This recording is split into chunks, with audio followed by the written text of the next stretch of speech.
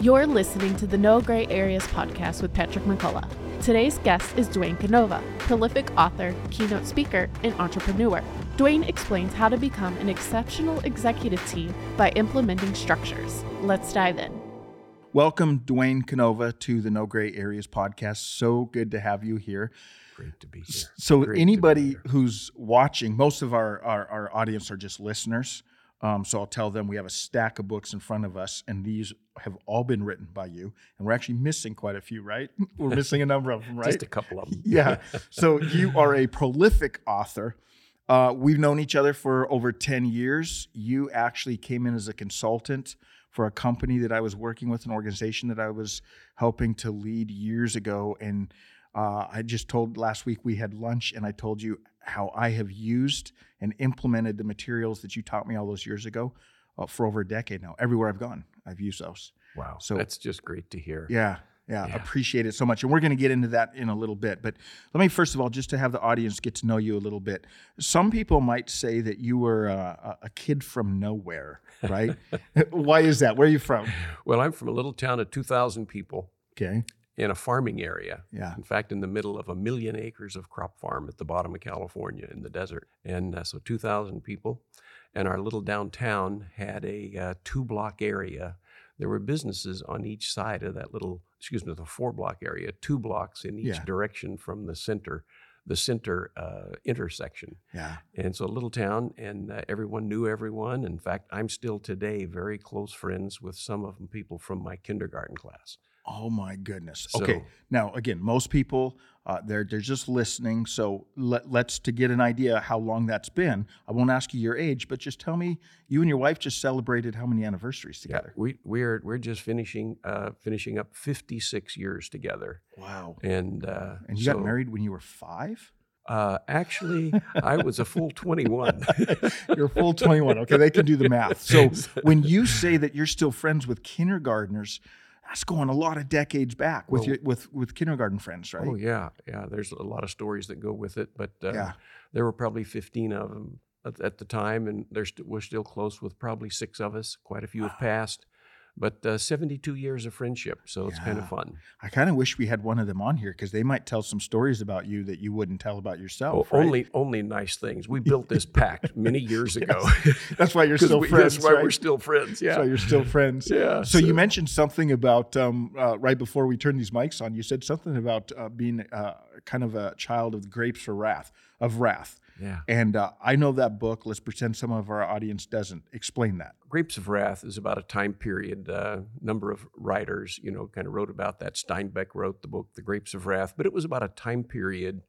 It was sort of the end of Prohibition, but there was also the Dust Bowl days of Oklahoma, and people from the Midwest, the farmers and different people migrated out to California.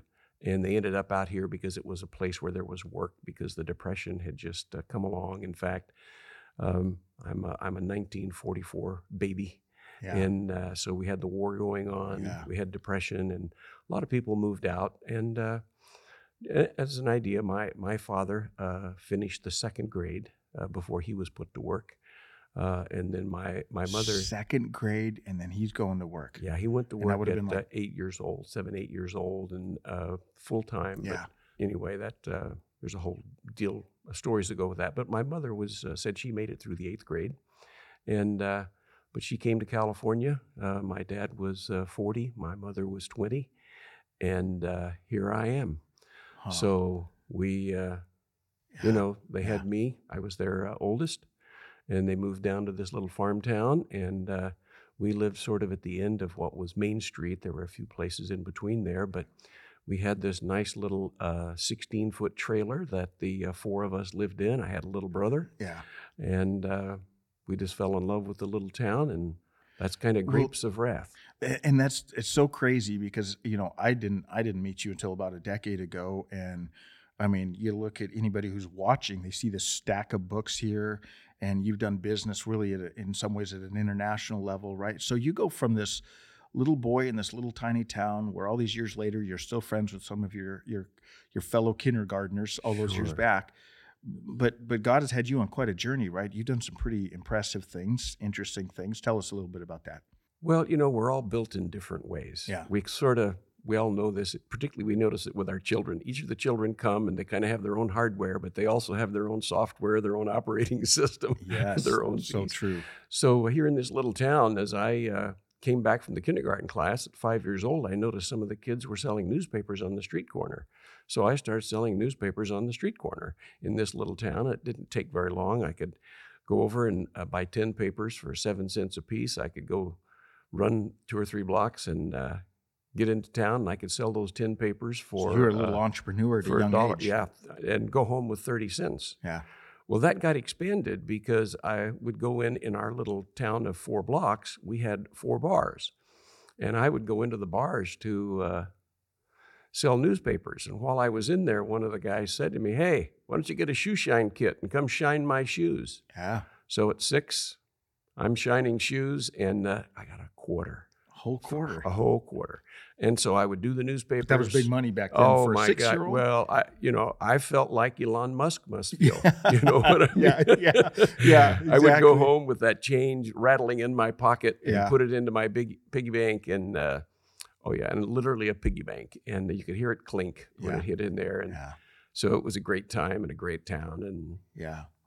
just Well, anyway. so at a very young age, you had this kind of this business mind.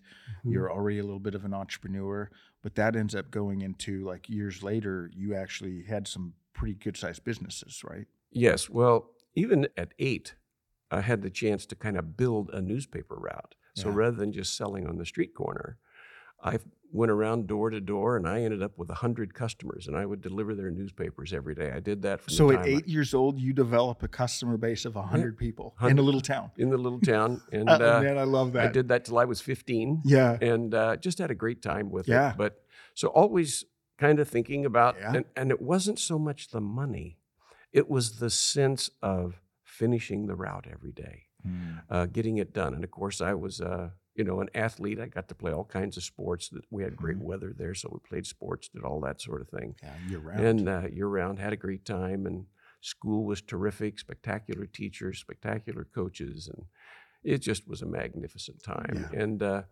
so by the time I'm finishing high school, I was being scouted, and so I had a chance to sign minor league baseball with the Mets. Okay. But I end up getting a scholarship to Fresno State. Yeah. And Fresno State in those days had what was considered the number 1 coach in the college circuits. His name was Pete Biden. And so I had a chance to go up there. And So you chose that? Well, I over- chose yeah, that because yeah. actually I had a scholarship for academics up there to major in agriculture. And went up there, found out that these guys playing college ball were so much better than me. There was I another thought level. I Yeah, had yeah. better get really good at this agriculture so I could feed a family. So, Yeah. so that was the end of the Yeah. baseball. But so I have much admiration for all Yeah, those folks. Yeah. Yeah. Well, then you go on. You ended up developing a couple of businesses, did really well, but you've been a student of leadership for a long time. When you were leading things yourself. And in fact, almost all of these books are about leadership. So I do this anytime I have anybody on this podcast and we start talking about leadership, because part of the thing about this podcast, we talk about living on purpose for a purpose, talk about all kinds of different character qualities, principles of life. But whenever we talk about leadership, I always want to pause because I don't want anybody to reach over and turn it off and go, well, I'm not a leader, so this doesn't apply to me. So what would you say to someone who's maybe reaching over right now and saying, I'm not a leader, this doesn't apply to me? What would you say to them? Well, first of all of us are impacted by leaders. That's the very first thing.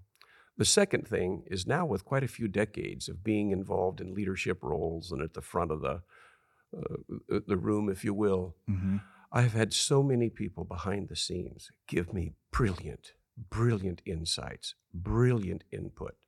So think of me as a salad where I've had all these hundreds of people give me feedback, give me critical comments, share with me their thoughts. And so even if you're not at the front of the room in a leadership role, you can have a significant impact on the leaders around you. And in my mind, one of the key features of a terrific leader is that they're coachable. And so having them listen to you and so forth. So we're all responsible. Yeah. And right now, leadership is one of those areas where we all feel there's a sort of a lack of it, if you will. Which is so interesting because I read a statistic about a year or two ago that a new book on leadership comes out every 8 hours on Amazon. Yeah. So every 8 hours, a new book on leadership. So we have more information about leadership than ever in the history of humanity. But I think most of us would admit when we look around, we're going, we maybe lack good leadership more than ever in history as well. So we have a lot of information out there, but we still have a long ways to go to. Well, here's another anecdote that will help explain part of that. Yeah. Okay. Let me set the stage here. So imagine me speaking with a group of C-level executives, chief executive officer, COO, chief marketing officer, chief financial officer, speaking to 100 of them, and they're all from different companies. So I'm speaking to them, and they know that I'm here to talk about exceptional executive teams. That's our focus, is exceptional executive teams. So one of the things I do is say, look, I want to get to know you and want to kind of get a flavor for things. I said, I'm going to hold up a book. And if you've read the book, raise your hand. So I hold up a Patrick Lencioni book, a John Maxwell book, a Simon Sinek book. And they've all read them probably, right? Yeah. So I get 70 to 80, 90 hands. 70, 80, 90 hands on each one of them. Yeah. So then I ask, here's what would really be helpful. Why don't we hear, if you don't mind, is if you could just share with us something that you really liked in one of these books, a single item that you really liked. Yeah. What you liked and why you liked it. A couple sentences. So I'll go around the room. We'll get 10 to 15 people. Here's what we liked. I like this. I like that. Really good. And they're always really good points. Then I ask this, okay, here's the next thing. And it can be anyone. It doesn't have to be someone that's already shared. So for these things that you liked, just explain to us how you implemented them in your company and what was the impact. Yeah. So the issue is very few hands. Yeah. And so the issue that we're really focused on is how do we get and build structure and discipline and a system in place so that we can apply all this great leadership teaching. Which goes back to again, we have a lot of information about leadership that's coming in, but what you're saying, the problem is we're not always implementing very much of it. We don't have a system in place to implement very much of it. We don't have a structure within which to do it. So I'm going to get there in a moment with you because I want you to unpack a little bit about what you do with that and why that's important. You actually mentioned some books there. Yeah. Like I said, you are a student of leadership. You have been for a long time. Name a couple of your favorite books on leadership, minus the ones that are sitting next to us here, because these are definitely the favorites. But because these were authored by you. But name some of your favorites and why they were some of your favorites. If someone was listening and going, I want to read a couple of books on leadership, what would you recommend? Well, the first book I would read is The 1 Minute Manager. It's a classic. It's been around for a long time. The other one is The E-Myth, Michael Gerber. Yeah. And the third one, oddly enough, is a book called The Goal. The Goal. And The Goal was written in the early 90s by a guy named Eliyahu Goldratt. And The Goal is the beginning of the teaching around continuous improvement. And so that has those 3 books. I actually post them on my website as the 3 books that have impacted me the most. Yeah. And so you'll see those things are around structure, not so much about leadership principles, because leadership principles are things that, people can choose and select on their own. And that's perfectly appropriate. And all of them are terrific.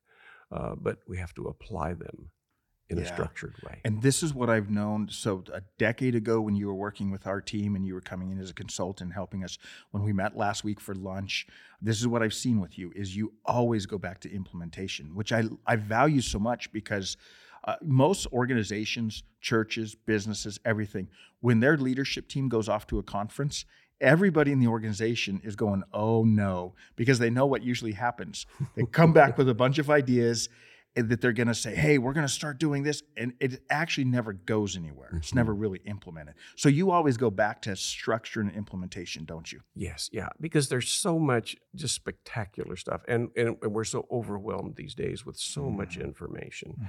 So really we begin from the point is, let's help you apply what you're already doing more effectively. And then from there, you can do adjustments and continuous improvement. Yeah, continuous improvement. And so that's really kind of what it is. Let's get the system in place, and then we can begin to think about next things. Last week we were having lunch together, and you said something to me that I thought was so good. I actually wrote it down in my notebook, and I'm like, oh, when I interview him, I'm going to ask him about this. You said there's the number one style of leadership. Do you remember what you said? Yeah. Okay. What did you say? Well, number one style of leadership is? Well, it's called the hand wave. Yeah. And the reason for that is one of the things early on, you talk about leadership and everything, they talk about the word of delegating. Mm-hmm. What I have found with the delegating is done with a hand wave. There's an issue that the leader doesn't necessarily want to deal with. And they'll wave their hand and say, well, you take care of that, or you go do this, and you go do that. The result of that is siloing in organizations. So the chief marketing officer goes off. The chief financial officer goes off with the hand wave. But we need to get them together and not go off with hand waves, but go off with a coordinated effort. Well, and that's why that stuck out to me. I think most people listening have worked in a place where that's what happens. They have the hand wave. So it starts at the top, hey, COO, you go take care of this. And then they go to whoever's under, you go take care of this. And the hand wave just kind of makes its way down. Yes. But actually, there's no system or structure in place that anybody really knows what's going on then. Yes. How it's being handled. Yes. Yeah. Yeah. So that's one of the things that you always you bring up, and really the core of, you got all of these books sitting here that you've written over the years, but if you summed it all up, you would say that you're really about providing a structure for an executive leadership team. In fact, you used an adjective to describe a good executive leadership team. What is it? The word's exceptional. We need to have exceptional executive teams. Every organization, that's kind of the movement, if you will. The focus is every organization deserves an exceptional executive team. Mm-hmm. The only way to become exceptional, and unfortunately, a lot of the big examples we have of that are really in the sports world, the music world, the entertainment world, and we look at all of this exceptional talent out there. And even if we think of some of I'm going to just take the talent shows. Some people come on and, gosh, they see just raw, marvelous talent. And then they begin to work through weeks of structure, weeks of discipline, weeks of coaching. And so that beautiful voice becomes a magnificent performing voice. But it comes about with structure, with discipline, and with coaching. And that's what we need for these executive teams. So the bulk of the books here today that I've written are about how do we train coaches to be coaches for exceptional executive teams. Yeah. What do you think is, like, if you had to sum up what one of the main issues on a team becoming an exceptional leadership team, and I know this is probably an unfair question because there's probably a plethora of answers, but what would you say are one of the biggest issues with leadership teams not being exceptional? Well, they really are not connected and aligned. So each has their own part of the organization, and they go do their part of the organization. What happens is at the operational level then, because each has their own silo or kingdom, if you will, as those parts, and they all have to connect and work with one another operationally, that's not necessarily good and capable of doing it because the leaders of the different parts are not necessarily connected and aligned at the thinking level. Yeah. So it isn't just as you move down in an organization or up in an organization, however you want to go, it's not just that they're not aligned, but you're even saying the leadership team isn't always aligned in their thinking and their, so, right? In fact, rarely are they. Yeah. It's rare that they are. Because again, it's part of the hand wave where you go take care of this. Yeah. I give you a budget to go do that. And you have a budget to go do this, and you have a budget to go do that, and we wave a hand, and everybody goes off. So, but Dwayne, this is so good because, I mean, it's been proven, statistically it's been proven over and over and over again that employees, one of their number one frustrations is, I don't think my boss even knows what I do. I don't think they know. But what you're saying is the problem's even bigger than that. It's not just that your boss doesn't understand, but if you're on an executive leadership team, the person sitting next to you at the executive leadership team table, they probably don't even know what you're doing. Is that what you're saying? Yes. But how does that happen? How does that happen in such a pervasive way? And here's one of the ways that happens is, let's assume we're in a casual environment. We're at a little party sharing wine or whatever. And I've done this now many, many times, and we have research that we're planning to put underway at our institute. But it's around this issue. We say, look, just go around the room and then come back, and I'd like for you to point out to me people that you think really are leaders or have great leadership potential. And so I'll ask people to go do that. So they'll go around, we'll come back, we'll huddle up, we'll chit-chat. And they'll describe to me people who will be good leaders. But here is how they describe them. People are attracted to them. They have personality. They have presence, and they communicate well. I would guess I think if you ask almost anybody, they would start saying those are the top qualities. Those are the top qualities of a great leader. They can influence people, right? Absolutely. And so on the surface, that's really good. But quite often, people with that personality profile are not good at details. So there's now a lot of research out there that's getting more and more coverage that says, no, it's the quiet person off in the corner thinking about how the parts should be working together. That's really the great leader, not necessarily the person that's great in front of a crowd. So that's really kind of one of the new movement areas, and we think we're a part of that. That process is how do we help put that structure? So we don't want to discount any of the value of personality, presence, and those communication skills.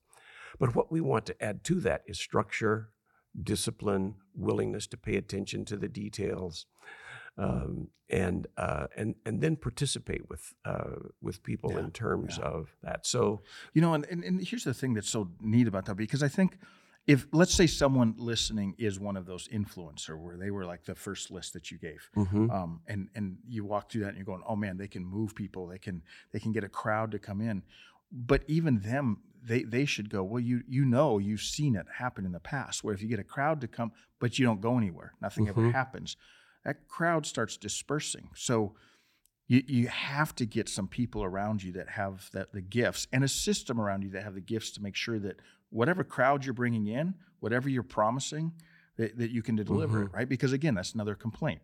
So many organizations overpromise and underdeliver, right? Yes, they do, and it all begins at the leadership level, because the personality of the organization adjusts to the personality of the collective of the executive team. Okay, say that again, because that was really good. So when we think about an organization, it's the collective of the executive team that shapes the personality of the organization, because the person responsible for finance does one thing, marketing another, operations another, sales another. It's all trickling down. So that becomes a collective that affects everyone. Yeah. So if we don't really have that executive team connected and aligned at the thinking level, we are going to have dysfunction and distractions at the operational level. Because everyone has their own leader. So it's kind of like we have a federal government, and then we have governors of each of the states, and we certainly can see plenty of examples of that. But this becomes one of those kind of illustrations for what that might look like. Yeah, and so if I summed up what you're saying, you're saying as goes the leadership team, so goes the organization. So if the leadership team isn't aligned, the organization's not going to be aligned. If the leadership team has silos, the organization is going to have silos. If the leadership team isn't getting what they said they're going to get done, it's going to be the organization. So one of the things that you've been doing as a student of leadership for years is you're trying to help these teams get aligned. Yeah, we get them aligned, and that's the first step. And they only have to do 4 things. By the way, leadership is different than management, and you would be fascinated at how few people can articulate the difference. I mean, I've read books where people argue about that. Like, what's the difference? So how would you define the difference? Well, it's really interesting because leadership is about direction. It's about strategy. It's about creating culture. It's about creating an environment within which all of the operational activities happen. That's the leadership requirement. The management piece is setting goals and pressing people to exceed the goals. That's really a management task. And would you say a lot of positions have to do both? Well, everyone at the C-level has to do both. Okay. So we have the same individual doing both. But guess here's another the issue. See, the leadership piece requires you think at a conceptual and future level. The management has you focus at a present and an action level. And my guess is because of the tyranny of the urgent that most teams get tied up in the immediate. Yeah. And they're no longer thinking and dreaming of the future. So we really end up talking about culture, but we really don't have a culture that gets infused and supported and reinforced and celebrated. So that we have the management team, and we have this, and again, same individual, because the same individual has to do the leadership role and they have to do the management role. And we talk about, in this way, the drug of choice at the C-level part of the organization is busyness. In fact, when they have their weekly meeting, it's about what we're going to do this week. And so Can I pause? Because I don't want anybody to miss what you just said. That is gold right there. The drug of choice for most leadership teams is busyness. Mm-hmm. And at the operational level, that's perfect. Let's just stay busy and let's go do these things. But so if I'm let's say I'm a supervisor of a team of 8 people, I'm still thinking a little bit about future stuff. I've got to do this to the team, that team, and so forth. But I'm being assessed and evaluated on what I produce for the day. Mm-hmm. And if we take that and scale that up to the top, that same thinking exists. So if I'm at a C level, I'm at the top level of an organization, I need to be spending 10 to 20% of my time on leadership issues and 80 to 90% of my time on management issues. And when you say like that 10% on leadership issues, you're talking about, creating culture, casting vision, thinking about the future. That's what you're talking about, right? Yes, well, think about this. In our system, we actually ask folks to do 4 things. First of all, we want to connect and align the executive team at the thinking level. What are you thinking about? And so then as a coach, and then we collaborate as a team. This is what you are thinking. Well, shouldn't you also be thinking about this? Mm-hmm. And then as a peer group, you see, peer influence is significantly more impactful than superior influence. So we have to get this collaborative. What do you mean by that? What do you mean by that? For example, if I'm the top person, yeah, and I tell you what to do, that's one thing. Yeah.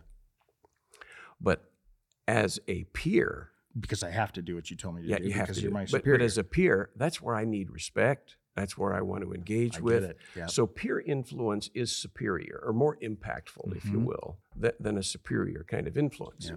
So we need to create an environment in which there is a peer engagement. Mm-hmm. To do that, we have to have visibility to the thinking. Mm-hmm. And once we have visibility to the thinking, then we can begin to celebrate our successes and our progress together. Yeah. So it's peer, it's visibility, and it's celebration that we need to have at the executive level around leadership issues, not just the management issues. Again, let me just step outside of the conversation about leadership for just a moment, because I think this does fit with just life, everyday life too. Because if I took the principles that you're talking about, you're saying that most executive leadership teams get so tied up in the tyranny of the urgent that they're no longer doing what you're saying about 10% of their time they should be doing with like culture, vision, future. Isn't that true with what we do with our lives a lot of times though too? Of course. We get so tied up in you get up, you go to work, you come home, you eat dinner, you watch some TV, you go to bed, you get up the next day and you go, and you never stop to go, where do I want to be at 2 years from now? Yes. What kind of values do I believe? Am I living those values, right? And that's what leadership is doing. Yeah. That's what the executive teams are doing, but it's not leadership, it's management.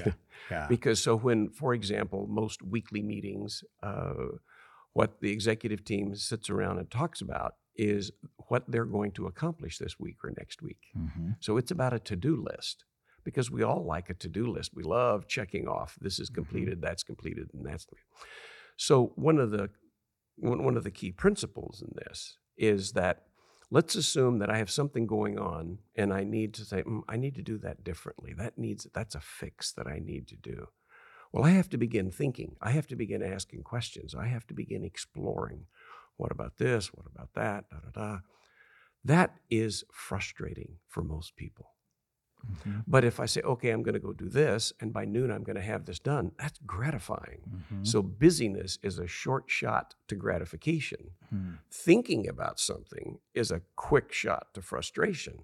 And so people will avoid the thinking piece just because of that. One is frustrating, the other is gratifying. Yeah. Do you feel like you get a lot of pushback when you come into organizations and you start talking to them about this? Or are they usually welcoming you with open arms? Because I would guess that most organizations are so busy when you start talking about adding something to they just go, this is one more thing we don't have time to do. Well, first of all, we don't start off talking about that early in the process. Mm-hmm. We start off at a completely different place with this. And we start off with helping people get to clarity about the things they should be doing. So here's a very interesting thing. But okay, so this is what I love talking with you, because there's so many. It all goes to life principles too. Who listening right now wouldn't want more clarity in their life on what are the most important things for them to do? You're talking about an executive leadership team of an organization, but every individual is the same thing. Like create some space in your life where you can step back and figure out what's really valuable, right?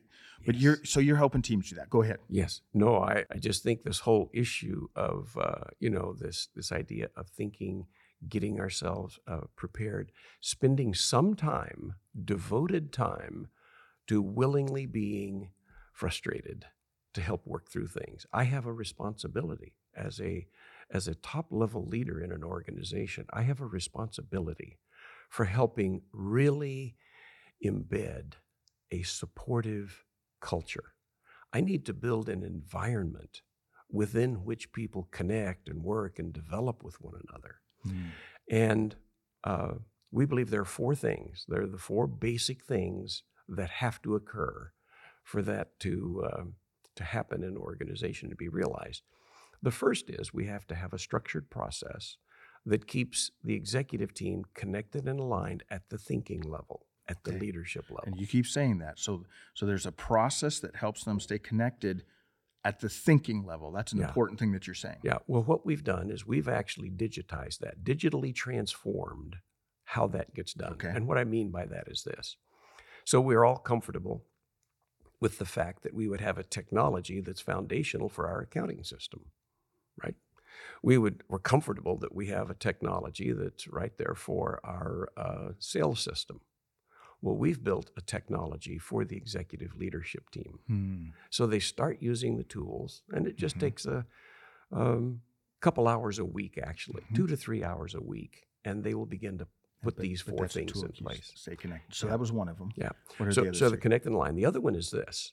Imagine going to an executive, let's say the principal of an organization, and asking this question. So how many strategic initiatives are underway in your organization? And of course, they don't have an answer for that. Mm-hmm. So one of the things we have is another tool that says, okay, let's create a process by which we create and assess and evaluate and share strategic initiatives. Mm-hmm. And we engage a number of people in the organization in that process. Now everyone knows where we're going. Mm-hmm. And they know what our priorities are. Mm-hmm. So if we have to change a priority, then we say, of course, I understand why they're doing that. We've got this, we've got that. So changing directions or changing priorities on a strategic initiative becomes simple because everybody's already a part of the process. Mm-hmm. So that's the second one, strategic initiatives. The third one is this. Imagine going in and speaking with an executive team and say, is this organization customer focused? And everyone wants to say yes. Of course they say absolutely. So I say, well, show us the document or the process or the system that assures that the whole organization is customer focused in a way that leverages what each one brings to the customer. I'll bet very few people can pull one out. Yeah. They don't have it. But they might have a sales cycle. Yeah. They might have a customer support process. But tying it all together from how do we create awareness? How do we do a connection? How do we engage? How do we support? How do we grow? How do we develop? All of that full life cycle is not usually in a coordinated system. Mm-hmm. So customer focus would be the third. Yeah. The fourth one is this, and of course, this is one of the long-term maxims that kind of sounds like management, but I'll show you how it connects with the leadership piece. Because by the way, all leadership has to connect with the management process so that it connects well with the operational process. But what goes on at the leadership level is what makes all of that more effective. Mm-hmm. So imagine this. Almost everyone agrees with this maxim, which is that if you're going to manage something, you have to measure it. Yeah. Isn't that comfortable? Yeah. Well, Perfectly comfortable. That's what we usually hear. So now you can't manage it if you can't measure it, is the other way that some people would say it. Yeah. So we don't do this early on in our relationship with the client. We build up to have this kind of conversation, but we'll say, listen, so tell me, how many reports are there in your organization? By the way, what do you think it costs you to create those reports? And again, there's probably, most don't know. And let me ask you this. How well are those reports being used? So what leadership puts in place is this process of creating reports, assessing reports, engaging with reports, adjusting reports, going back to that continuous improvement thought, right? Mm-hmm. So here's a process that I've used for now a few decades, is go to someone who's creating a report that I know others use, and they might send the report out. It goes to 50 people, let's say. Mm-hmm. So I say, look, please do not send out that report. So they'll do that. They'll not send the report. And I say, here's what I'd like from you, please. I want to know who calls you first. I want to know their name, the date, and the time they call. I want to know for the next... Who missed this report going out? Who missed the report. Yeah. And their comments. Just give me their name, the time they called, their comments. And so let's go through that. And so 24 hours later...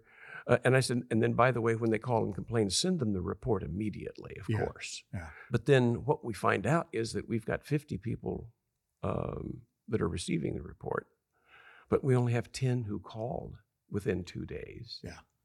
And so we need to talk with both groups, though, those that wanted the report, why and how they're used it. Let's go talk to those that didn't and why they're not.